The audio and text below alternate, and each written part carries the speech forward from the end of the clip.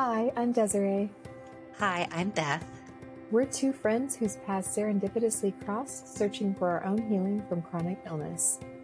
While our journeys are uniquely our own, what we've learned is that healing lies in the process of forgetting who we were taught to be and remembering who we always were. Even though this journey can feel impossible, it's also an invitation into the greatest gift one can ever receive. So we're here to remind you that you're not alone. In the depths of chronic illness, we can choose to grow community built on love and grace. These stories are the medicine we hope to share with you in this podcast as we explore what it means to be in the process of 100% healing.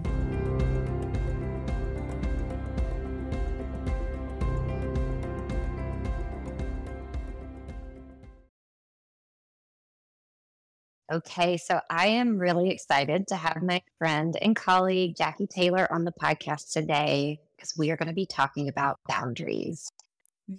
Really wanted to have an expert come on our show to share some wisdom around this topic because it's just so vital to becoming a truly healthy human. And for me personally, and I think I could probably speak for you too, Desiree, like poor boundaries Absolutely. really became a variable, in how we developed chronic illness in the first place. So we're just so honored to have Jacquie on the show because she knows a lot about boundaries and doesn't just talk the talk. She has walked the walk. So Jacquie is a licensed professional counselor specializing in trauma and dysfunctional family systems. And like all good healers, she has her own experience participating in healing herself and her family system. So she began her career as a therapist 12 years into her marriage after she and her husband engaged a 2-year journey of recovery from trauma, addiction, and codependency. And they're now happily married and are soon going to celebrate their 20th anniversary, which is really amazing. They have successfully broken the dysfunctional family patterns with their own children, who are now 16 and 18, and hope to work together in the future, helping others do the same. So Jacquie, we're so very glad to have you. And let's just kick it off. If you could tell us a little bit about your own healing journey and the role that boundaries played. Sure. Well, thank you for having me. I'm honored to be a part of this today. My own story kind of began in childhood. I grew up in a home that was plagued with addiction. My dad was an alcoholic and an addict to narcotics before the whole opioid crisis was even on the map in the 90s. It was affecting our family. But I didn't know that. I didn't realize that. I didn't know anything about addiction. My mom was the classic codependent, rescuing enabler, keep the peace. I didn't think it had affected me until I was an adult and in a marriage with an alcoholic. I didn't realize he was an alcoholic. So about a decade into our marriage, I landed in kind of a long story how I got there, but I landed in this intensive outpatient program, which is IOP, intensive outpatient program. Is 3 hours a day, 3 days a week for 3 months for anxiety. And I didn't really think I needed to be there. I thought my husband's the problem, not me. He's the problem. So I started learning in this program about addiction and my own childhood trauma in addiction, which is one aspect of the beginning of my healing. But I also started learning about this thing called boundaries. And the therapist who was leading this IOP kept talking about this thing called boundaries. And I finally just said, I don't understand. How do you have boundaries with someone who you're not supposed to have boundaries with?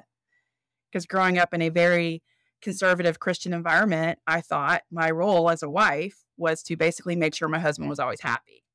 That's hard to do when you're living with active addiction. So I was really confused. And she said, yeah, I disagree with that. You have to have boundaries with everybody, your friends, your spouse, your parents, your children. They look different for different relationships, but you have to have them with everyone. And I said, I don't understand. What does that look like? I mean, what does that even functionally look like?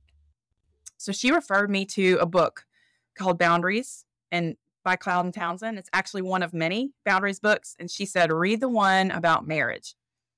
The boundaries in marriage. So I said, okay. And it's biblically based. There's a lot of scripture that supports the concepts that they're teaching. So, and of course, that was my worldview. So I ate it up.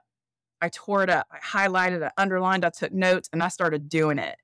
I started doing the deal, and it did not go over well. He didn't like it. The hardest thing about setting boundaries and learning to say no to unacceptable behavior is the pushback. Because people who've never heard no are not going to like it when you start saying no and standing up for yourself and being honest about your limits. So it didn't go well at first, but it took about 3 months. And he finally said, okay, I think I need some help too. And I said, what are you going to do about it? Because that's your side of the street, not mine. But I can tell you what I'm going to do if you don't do something. So learning how to enforce the consequence of distance when you've communicated boundaries and they're not being honored. So there's a difference between boundaries and consequences. And that's a lot of the pushback, especially in the Christian culture, is that boundaries are mean and unkind. It's not loving, and it separates us. And I argue, and when I was in my master's program, was at a seminary, and a lot of the theology professors didn't approve of boundaries. And that was their argument, but they're mean and unkind and unloving, and they separate us. And I'm like, no, actually, it's the consequence of distance that separates us when boundaries are violated. The problem isn't the boundaries, it's the boundary violations.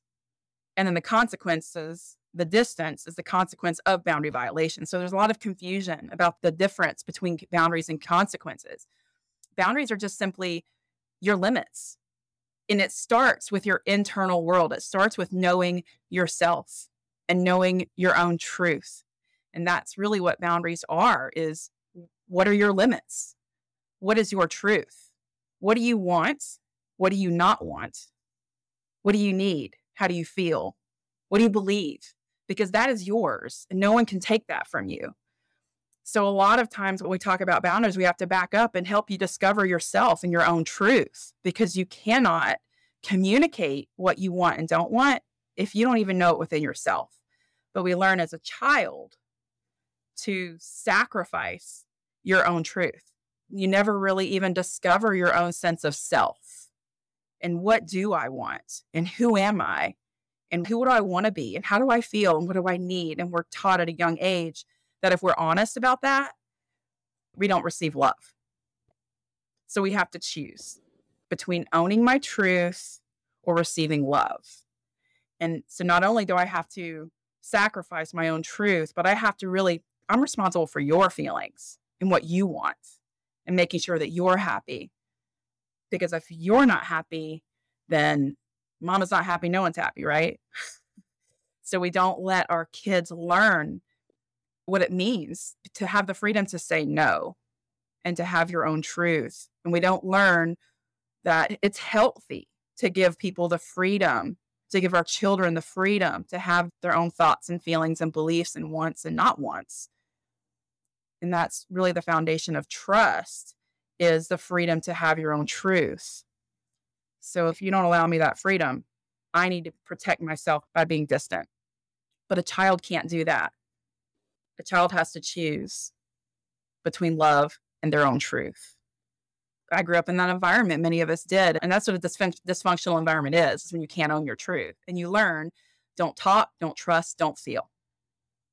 I'm not going to confront things that need to be confronted. And I'm not going to be honest about how I feel about things that have happened that I can't talk about. And really what I've learned is that I can't trust anyone else, or I can't trust me. One or the other. We don't learn healthy discernment.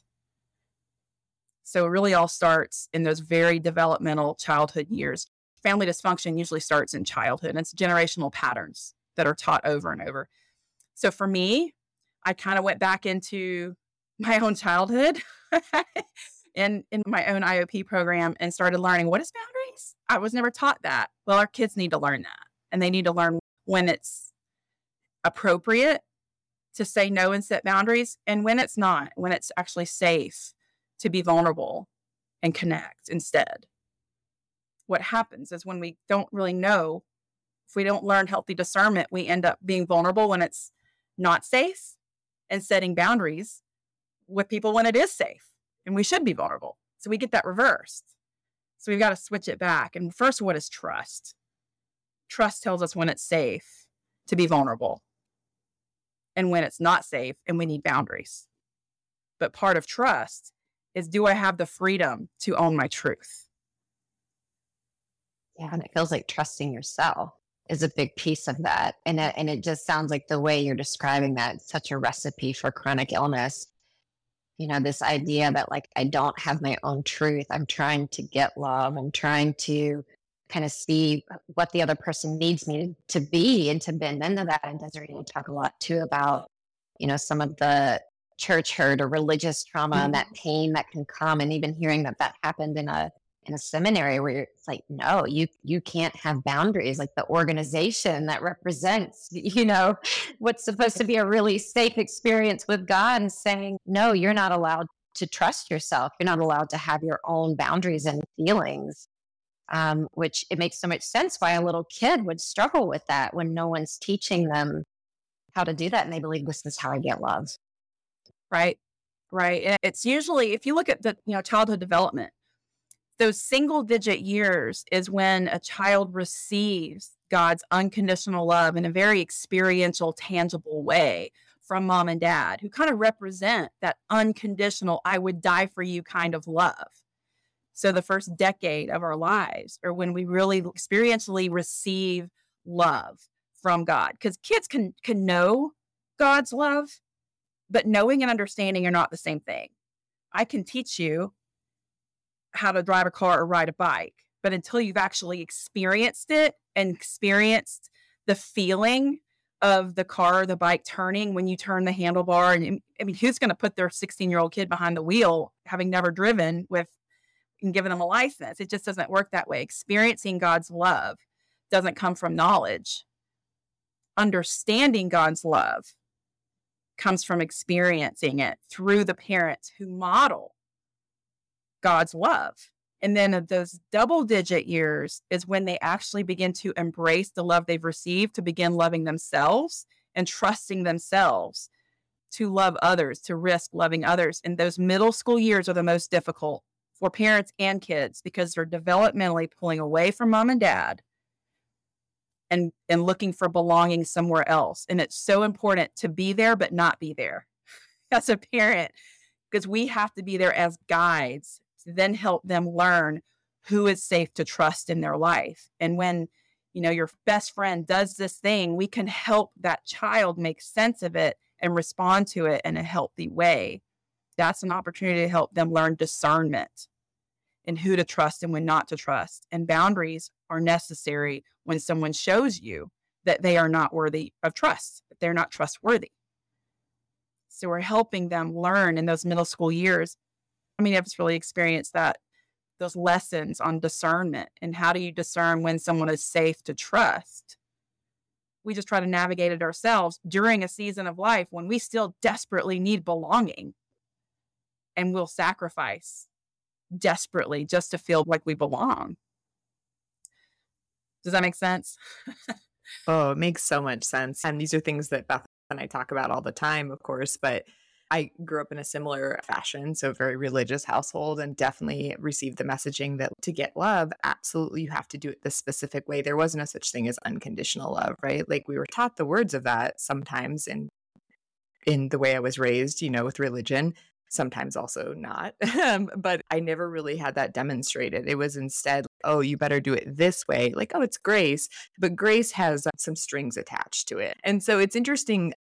I guess I never really thought of this as boundary work, but when you're talking about it, it makes so much sense, right? Because this is what I've been doing, is going back and speaking to the many parts of my child self and saying like, hey, no, I hear you. And then I've linked it back, honestly, to not just like the illness itself that's physically manifested, but so many of the deepest wounds of my life, and the shame and the guilt and the fear. And it makes sense as I say it, but when you feel that and embody it, it's such a different thing. So I'm connecting back and saying like, oh, why do I feel so angry right now? Okay, all right, what part of me is talking? And it's always that little child part that's saying, I'm not safe, or I need love, and no one's listening. And what do I do about that? And so the answer, like you said, when I was young, was anything I can to sacrifice myself for someone else's emotions, anything I can to feel okay in this moment. And the adults around me and the peers around me, so that they feel okay, then I'm okay. And that's my worth. That's my love. That's my everything. So this makes so much sense. And what a concept. If I had learned that when I was little, as a little sensitive child, especially a highly, highly, highly sensitive and perceptive little child, I have no doubt that my life would be so different. And I'm so grateful for the path that I have been on. And truly, I can say going through the chronic illness has changed my life. But like you mentioned, Beth, boundaries and chronic illness are just hand in hand. They're tied. Well, the chronic illness is we are biopsychosocial beings. We are a combination of biology, psychology, and social environment. So it's nurture in nature. But it all starts with the social environment. In our social environment, when our need for protection and our need for love, unconditional love, when those needs are not met for protection, I call it protection and provision of love and protection from danger. When those needs are not met, that is trauma. Mm-hmm. That is trauma. And, there's a whole other podcast we could do just on trauma.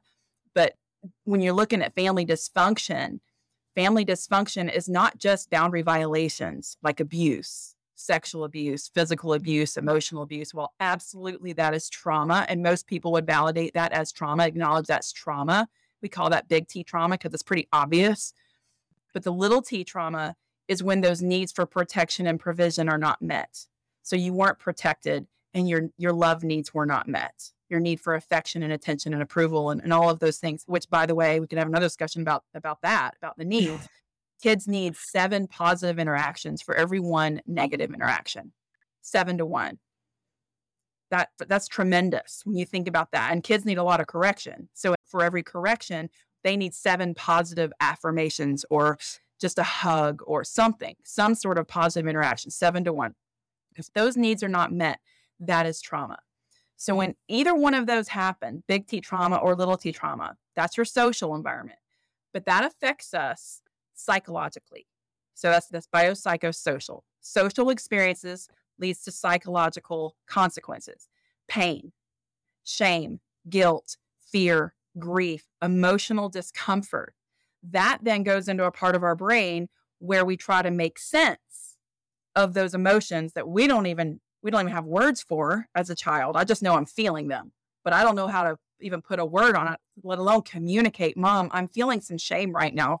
When you spoke to me that way, I feel shame. I need affirmation. I mean, kids don't have to do that. So that feeling that they don't even know how to process immediately goes into a part of their brain where they try to make sense of it with a belief. And that belief will always be about themselves. Because kids are developmentally egocentric until they get those double-digit ages. It's my fault. It's about me. It's because of me. I should have. If I had gotten better grades, mom and dad wouldn't have divorced. And that's how I make sense of this pain that I'm feeling over mom and dad's divorce. So that's the psychology of our of our makeup. That's how we process our external environment. So external experiences leads to internal pain. What do we do with that pain? That's our biology. Every one of us has a different biology, and our biology sets us up to cope with unprocessed internal pain that we've experienced because of our external social environment. So we're all connected, and our bodies all learn how to cope from shame, guilt, fear, grief, abandonment, rejection, neglect, whatever. Our biology will release that stress. It will release that pain somehow. For my husband, who started drinking when he was 12 and he is predisposed for addiction, that's a really good solution for him. His biology set him up to relieve some of that internal pain through alcohol. That works for him. It didn't work for me. I drink a beer and a half and I feel all yucky and bloated and I don't want it anymore. It doesn't work for me, but I promise you, I will get a migraine that no amount of ibuprofen or Advil will get rid of for 24 hours at least. And I will literally vomit from my migraine. That's how my body releases the internal stress of fear or guilt or shame or grief.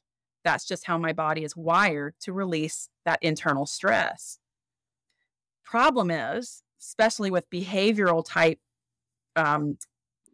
biology coping systems like addiction or like rage or, other ways that our biology sets us up. Some of those ways that our bodies are set us up to cope are behavioral. And we learn at a young age that doing this behavior helps me feel better internally. So these behaviors, though, then affect the people in my environment, like my spouse and my kids. So now these behaviors that have always helped me cope are now affecting my children. And their social environment is one where they can't be honest about what they think, what they feel, what they want, what they don't want. And they learn not to trust anyone but themselves, or learn to trust everyone except themselves. So how do they cope with that? Well, they have internal pain that they don't know how to process or deal with. And now they're going to find their own coping skills, which biology tends to be hereditary. So addiction, believe it or not, there's a hereditary thing there. So are migraines, so other, digestional issues, or diabetes. They're things that we are often genetically predisposed to, and our bodies that's how we'll learn to cope. And those behavioral things, all of those things become a behavioral pattern, a generational pattern. So my behaviors that I'm using to cope are creating an environment for my children that's not healthy, that's creating internal pain that they'll now find ways to cope with behaviorally that will affect their children. And it's just a pattern that continues over and over and over. As you're describing that, I'm thinking about using this migraine example, or whatever physical condition comes as a result of these beliefs. Then it's those beliefs that also impact how you handle that migraine or that physical condition. And so if you're someone who holds these beliefs, like everyone else's needs are more important than mine, or I have to do things perfectly, or I can't take time off for myself because I have to take care of fill in the blank with whomever, then the body has to then talk louder to us. And so then it's like almost like we get into this self-reinforcing cycle of illness, right? And this generational piece that can feel so big and hard to break. But I guess if you're listening to this and feeling like, oh my gosh, this feels overwhelming and hopeless, and what do you do about all of this? Like, you've got 3 people right here who've been committed to doing this kind of investigation and journey, and there is a way through. So hang in there. It can feel overwhelming. It can feel really big, but there are solutions. And first, to see that, I think what you're laying out so clearly, Jacquie, is like, this is how we get into this mess. And just to validate, like, our parents or whomever your caregivers were probably doing the best they could with what they have. And yet somebody handed this to them. And these religious structures in our spiritual communities, whether you're in the Christian faith or any faith, or even in a spiritual group that has nothing to do with a specific faith, but it's around spirituality, harm happens in these groups. And it has nothing to do with the message of God or unity or whatever they're purporting. And so I guess I'm saying all of this to like put an emphasis on, if you're sitting here, don't like have a shame spiral of, oh my gosh, that's me. She's talking about me. I'm so terrible. It's like, of course you got into this situation and you're getting stuck. And so the good news is now you see it. There's a way to do something with it. Right. And I love that you mentioned that, especially with religion, because religion is all about following rules, but spirituality is about trusting. It's about trust. It's about healthy trust and relationship, ultimately with God, who is always trustworthy 100% of the time. But we grow up in an environment where our parents don't necessarily model that very trustworthy, safe person that God is, then we end up following religion instead of relationship and trust. And we end up trying to get our needs met in unhealthy ways and protect ourselves in unhealthy ways. So it is a generational pattern. So I don't want anyone, listening to feel hopeless, because we have to start with, how did I get here? How did I get here? And well, it's not your fault. It's our culture learns to cope by hiding truth, your truth. We learn how to get our needs met by hiding our truth. One of the things that really keeps us in these very codependent, dysfunctional relationships with no boundaries is love hunger. Love hunger is usually at the root. And that kind of gets us into this position or this place where, how do I break my codependency, and how do I start learning how to say no and set healthy boundaries? And we often have to start with the part of you that is love starved. We have to find the part of you that is not allowing you to say no, because it believes if I say no, then the one person in the world that can meet my love needs will leave me. Well, that's part of the problem. This part of you is kind of believing that this one person and not having a relationship with this one person is not an option.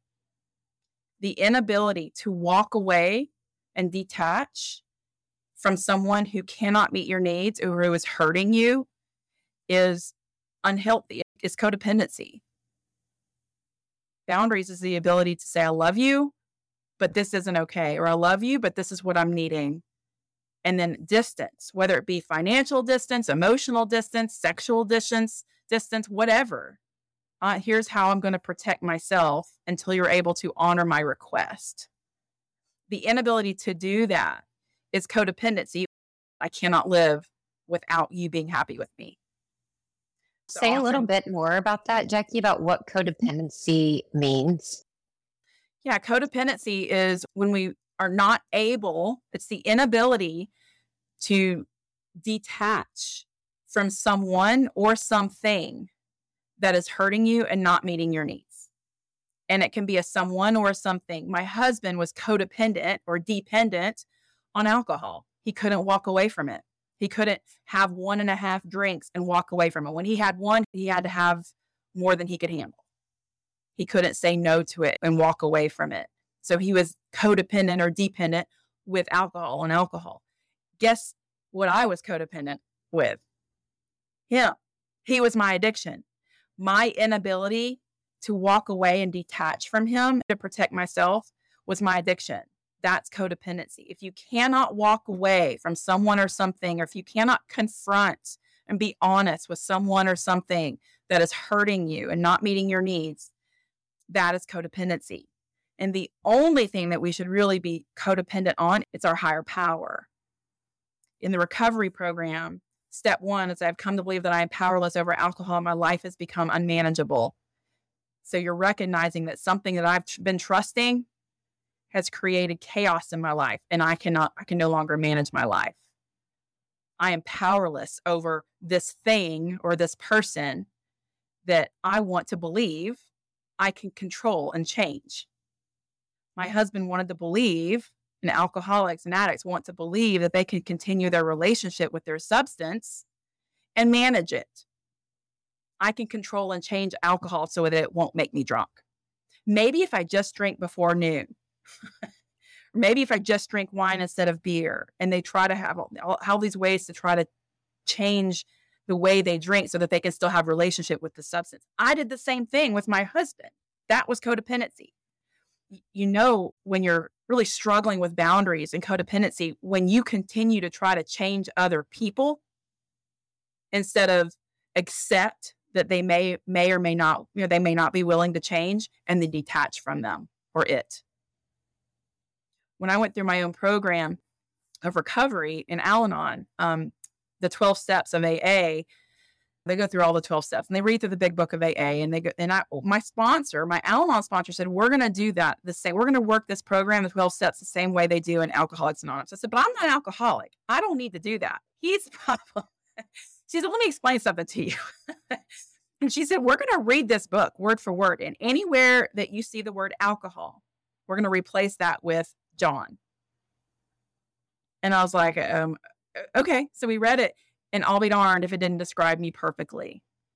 My determination to fix and change him was no different than his determination to fix and change his relationship with alcohol so that he could continue to drink. But he couldn't control it because his biology set him up for that. I couldn't control him, but I couldn't walk away from him either. Not having a relationship with you is not an option, so you have to change. That's codependency. Determination to change other people and staying focused on changing other people, and the inability to look at yourself and accept this person might not change. If they don't change, what do I need for me? What do I need? How do I need to detach? Do I need to detach emotionally? Do I need to detach functionally? Do I need physical distance? Do I need to reduce the amount of time I talk to this person. So when we talk about how do we create boundaries and what do boundaries look like, and there's different types of boundaries: emotional boundaries, sexual boundaries, financial boundaries, spiritual boundaries. But I often will just describe FAD, frequency, activities, and duration. How frequently do you speak to this person? Maybe that needs to be reduced. What kind of activities are you doing with this person? Maybe that needs to change. When you do interact with this person, how long are you interacting with them? Maybe that needs to change. So what needs to change so that you feel protected from this person who refuses to change? It sounds like to do that, you first have to realize there's something going wrong.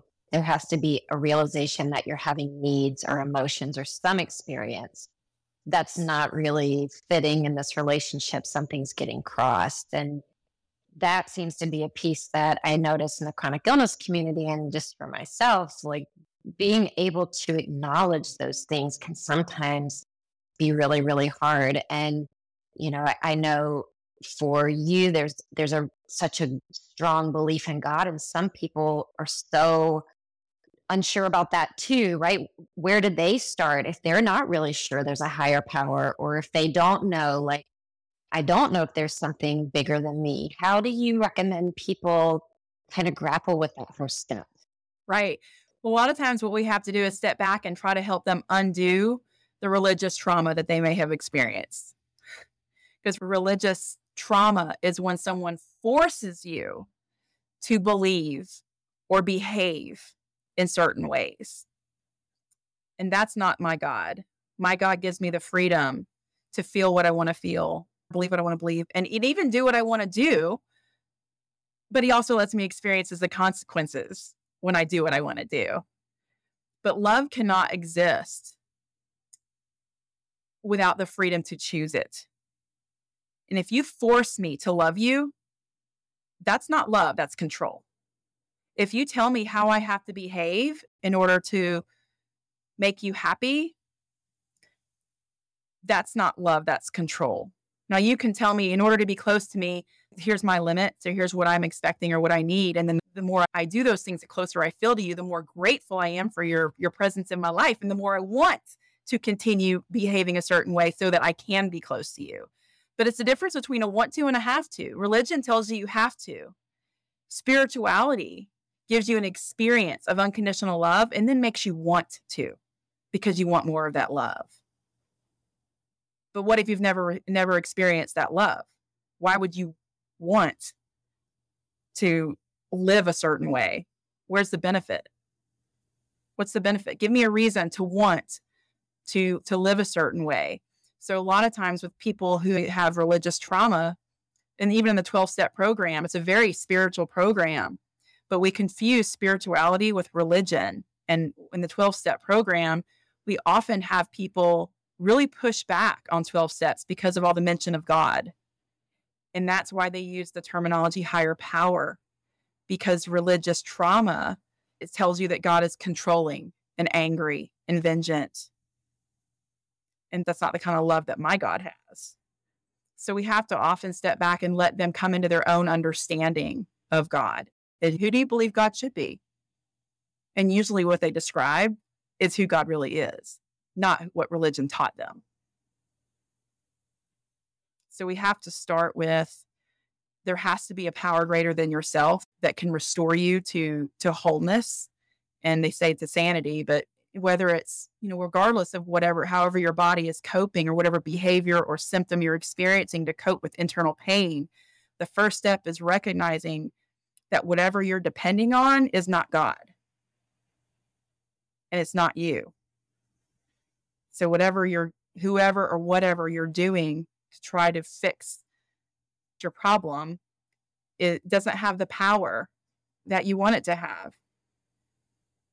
So looking at what you're currently doing that's not working, and who you're currently trusting, or what you're currently trusting that's not working, is kind of the first step in recognizing, okay, maybe I am powerless over this. Or maybe this thing that I'm trusting is not trustworthy. So what is? You first have to believe that there is a power greater than yourself, or power greater than alcohol, or power greater than doctors, or power greater than, whatever we are trusting. We still have to believe that there is some power greater than whatever we're trusting that is more trustworthy. And then, the third step is whatever that is for you, surrender to it. Surrender to it. And that's the first 3 steps. You're not God. There is a God. Surrender to God. But who is God to you? And we often have to step back and look at the religious trauma that many of us experience. That is not spirituality, it's control. I find it so interesting. I think every talk we have pretty much always comes back to this idea of love, which is I just find it interesting personally because I did experience so much religious trauma. And I know one of the first questions I started asking, Beth, you know this about me, when I first started going down this journey of like, I want real healing. I don't want physical healing. I want like real healing.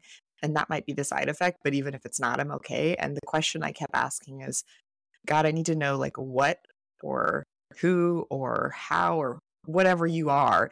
And the only answer I just kept getting back over and over was this idea of love. And so for me, it was like very detached from religion completely, actually. I needed it to be completely detached from religion. I still need that. But I think it's just interesting hearing you describe this because there's so many, everything is so interconnected. When I think about this healing journey and hearing you speak about like 12-step program and that, and I've had family members also who have gone through that, I think I always thought of it so separate as well. Well, that's for someone with addiction. But I'm realizing it does come back to this idea of a surrender to love, right? There's no amount of control that we can have. And that's where the fear, the shame, everything comes from. For me, anyhow, I'll speak to, but I think probably most people that's true, right? We feel unsafe or we feel unseen or we feel unloved. And so we need to control that in some way. And so when I feel a part of me come up or when I feel something that I know just needs some more love and some more healing, it's always attached to this idea. And Beth and I have this little meme that we sent back and forth of this octopus in the ocean. And it's holding on. And we're like, how many tentacles are you holding on with today? The meme says, though, look, I'm letting go. And they have, of course, just like 2 of the tentacles off the rock. Yeah. And so that's the visual I get when we're talking about this. When I talk about anything, there is such a huge component of surrender. And I think the words can be challenging for someone. I know for me, they were challenging, right? Around like God or religion or words like that. But it is this deep, deep, deep trust and this deep surrender.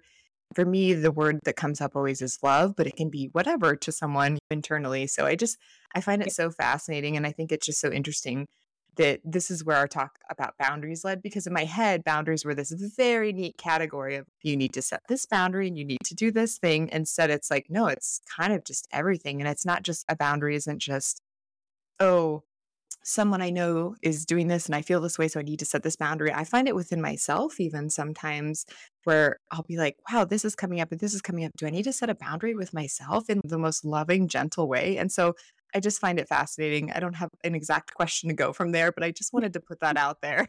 The beauty of it is, we're talking about God and love, and we all have the image of God in us.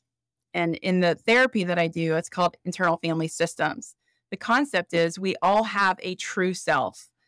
The founder of IFS, Internal Family Systems, Dick Schwartz, calls it self-energy. He grew up scientific atheist. So there's no religious or spiritual background at all. He just began noticing that when he's working with clients, they all seem to have this sense of self at their core that isn't damaged by their past experiences. And it has this natural compassion and love. And from that love, it has the power to heal all these different parts of them. So what he discovered and what he stumbled on was the spirit of God that exists in all of us. That is love. We all have the capacity to love. And when we go inside and we find that those young parts of us that are love starved or that feel alone, and I can't even tell you how many times when I finally get to the root of, when we're doing therapy, we finally get to the root of those very vulnerable parts of them that other parts of them have been trying to protect and avoid their whole lives, they feel alone. They often feel alone, and they were just alone. And what they need is the love of the client's true self that is naturally compassionate and calm and courageous and kind and just love. Dick Schwartz calls them the 8 C's. There's calm, compassion, courage, confidence, clarity, connectedness, creativity, all these wonderful C words. In the Christian world, we call it the fruits of the Spirit in Galatians. So, of course, Dick Schwartz, he didn't know what that was, but that's what we're helping clients access, is that self, that energy, that spirit, that core of your being that is love. And when we're able to connect that with those very young parts stuck in the past that were abandoned, neglected, rejected, abused in one of many ways, that's when the healing happens. And we reparent those parts of us that are carrying the shame and the guilt and the fear and the false beliefs that they use to make sense of mom and dad divorcing or whatever happened. And we reparent. It's a reparenting experience from that love at the core of ourself, because we're created in the image of God. That's when the healing happens. When that happens, if you think about the biopsychosocial, when we heal the psychology and the thoughts and the feelings that resulted from the external experiences, when we heal that and we heal that inner child, the biology that we're just set up for to cope, whether it be addiction or migraines or, digestional issues, whatever it is, those symptoms start to fade, because that biology is trying to help you avoid the pain that you have now healed. And we can't change the past, but we can reparent the parts of us that are stuck in the past.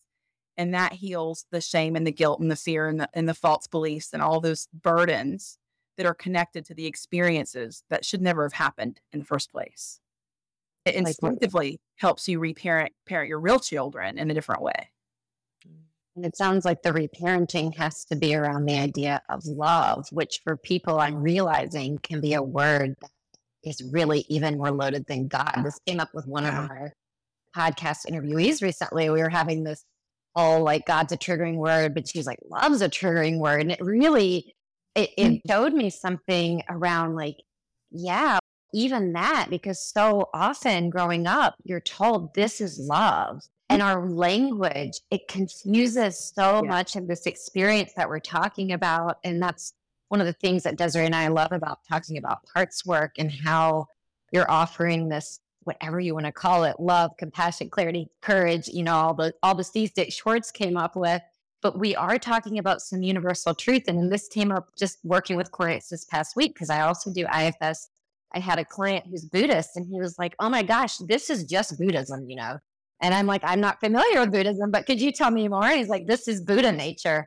And then the same day I had a client who's Christian, and he was like, and Jesus is here healing. I mean, it was just, and so I'm just noticing we have all of this language. And in another therapy I do, they call it the internal healing intelligence.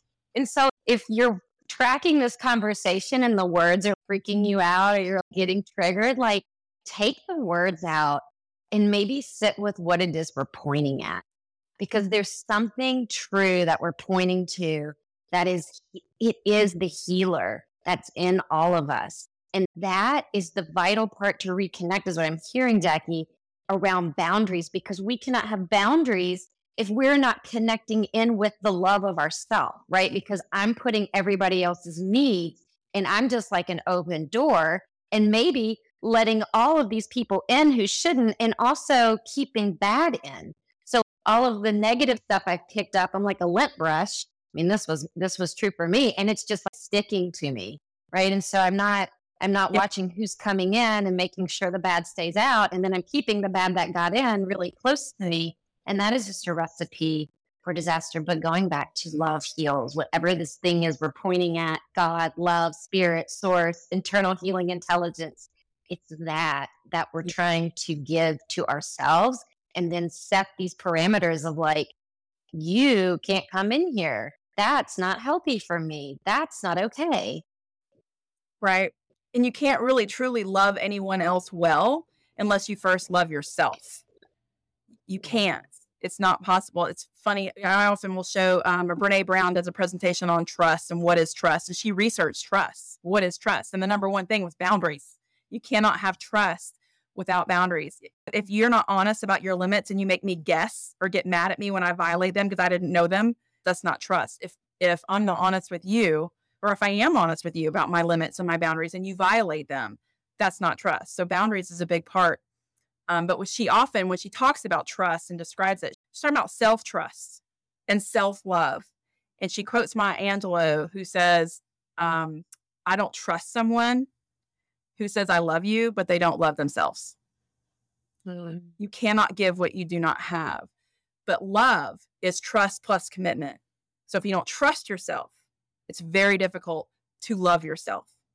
When you grow up in an environment where you've learned, I can't trust myself, then how could you possibly love yourself? And if you don't love yourself, how can you fully love others? So it all starts with loving yourself, but it actually starts before that. It starts with experiencing God's love from others, through others. And that's a whole other conversation about the need for community and creating a healthy external environment before you can go inside and find your internal and heal your internal environment. We often have to back up when I'm doing that really deep IFS work, and we have parts that just do not trust self because self is still in relationship with toxic people. So your parts don't trust you to protect them because you're not protecting yourself in the present. So your young parts in the past don't trust you because now as an adult, you're still not protecting yourself from unhealthy, toxic people. So we often have to back up from that internal therapy work and restructuring the internal system and start restructuring the external system and start doing some education about boundaries and what is love, what is safe people, what is trust, and what do boundaries look like with unsafe people who are not safe to trust. So we have to often back up and look at boundaries before we can go inside and do that internal restructuring and reparenting. Just to piggyback off of that, a quick question then, since obviously this is all about boundaries. Outside of more obvious examples, so if someone's abusive or there's addiction, those sort of things, you say, yeah, of course, I shouldn't say it's this obvious from internally, but from an outside perspective, of course you need to put a boundary up, right? What about those more subtle boundaries? How do you know when you need to set a boundary, right? Like, is it a feeling inside? Is it like, how are you certain? And it is confusing, I think, for a lot of people, myself included, when I first started, and still sometimes, because of that messaging and that conditioning you receive, right? You're like, am I feeling guilt because of this? Or do I really need to put a boundary? Or is this, it's hard to tease that out. Yeah. And that's where the internal work comes in. A lot of times it's anger. If you're feeling angry, some part of you is wanting you to say no, and you're not listening to that part of you, and it's going to hijack you. That angry part is going to say no for you. Your only boundary is your anger. Anger is telling you, anger is not bad. The behavior that follows anger, if you don't listen to it, is often not acceptable. But the feeling of anger itself isn't bad. It's telling you, say no. Ask for what you want or say no to something that you don't want. And when we don't listen to that part of you that's saying, say no, set some boundaries, ask for what you need, that part, that anger will eventually manifest either physically and you'll have the physical symptoms, or it'll turn into rage, or you'll end up going to drink. That part of you, getting to know your internal world, and I'm feeling some sort of way about this, I need a minute to process. And then you step back and you go find your safe people and you process it and let the anger speak for itself. And eventually what we usually land on is ask for what you want or say no to what's happening. That's usually, anger is usually the number one clue that there needs to be some boundaries in place. Usually been talking about anger and in the chronic illness community, how there's really, that Gabor Mate is a psychiatrist. He kind of listed out these different variables of people who end up developing chronic illness, cancer, et cetera. And one of them was repressed anger that's healthy, that's not being expressed or acted upon in some way. And so I think what you're speaking to makes so much sense. And this comes up a lot for people that I work with, where they ask sort of like, what's the difference between setting a boundary and manipulation, right? Like, what is the difference between saying, this is what I need or expect or want, and therefore, if I don't get that, the following is going to happen, versus I'm going to set this line to make you do something. Does that make sense, what I'm asking? Yeah, absolutely. And that's a good question, because we often confuse boundaries with manipulation. And here's how you know. If I set a boundary and I'm requesting for you to stop doing something or to start doing something, and then I say, if you don't, here's what I'm going to do to respond. So it's kind of a warning of the consequence or the detachment that will follow.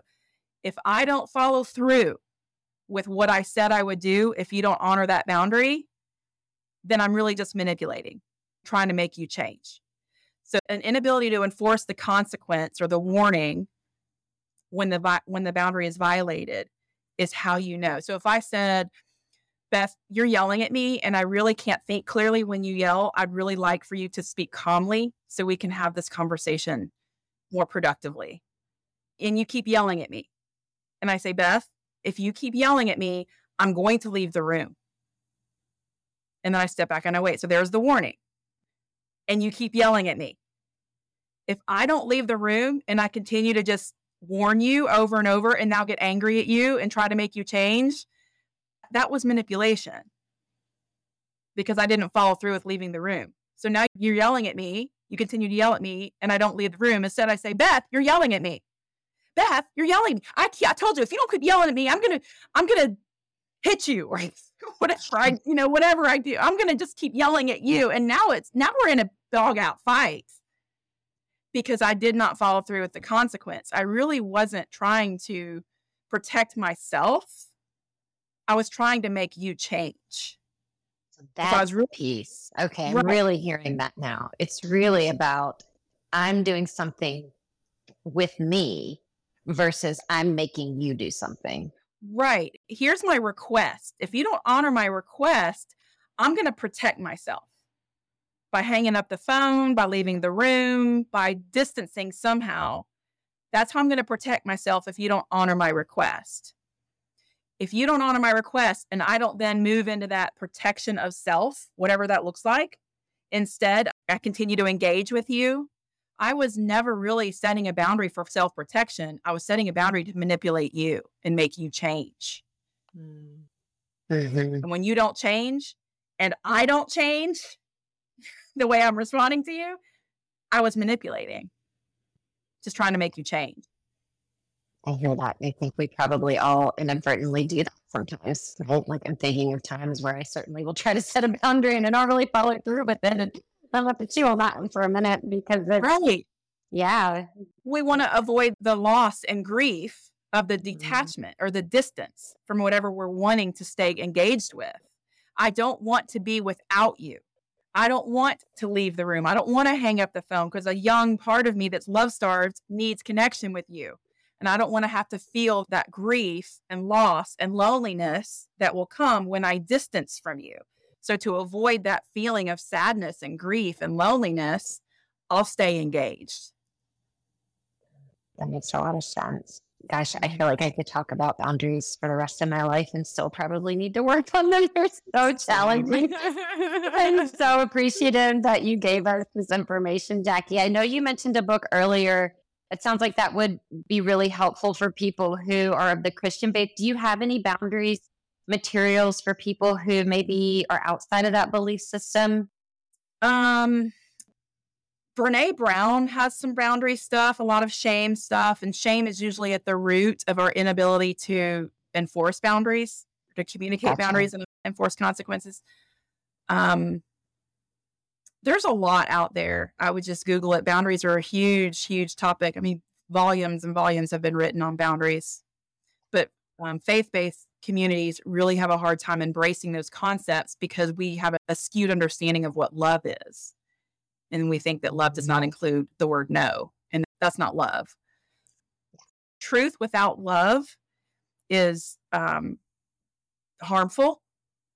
It's very harmful. But love without truth is enabling. We got to have both.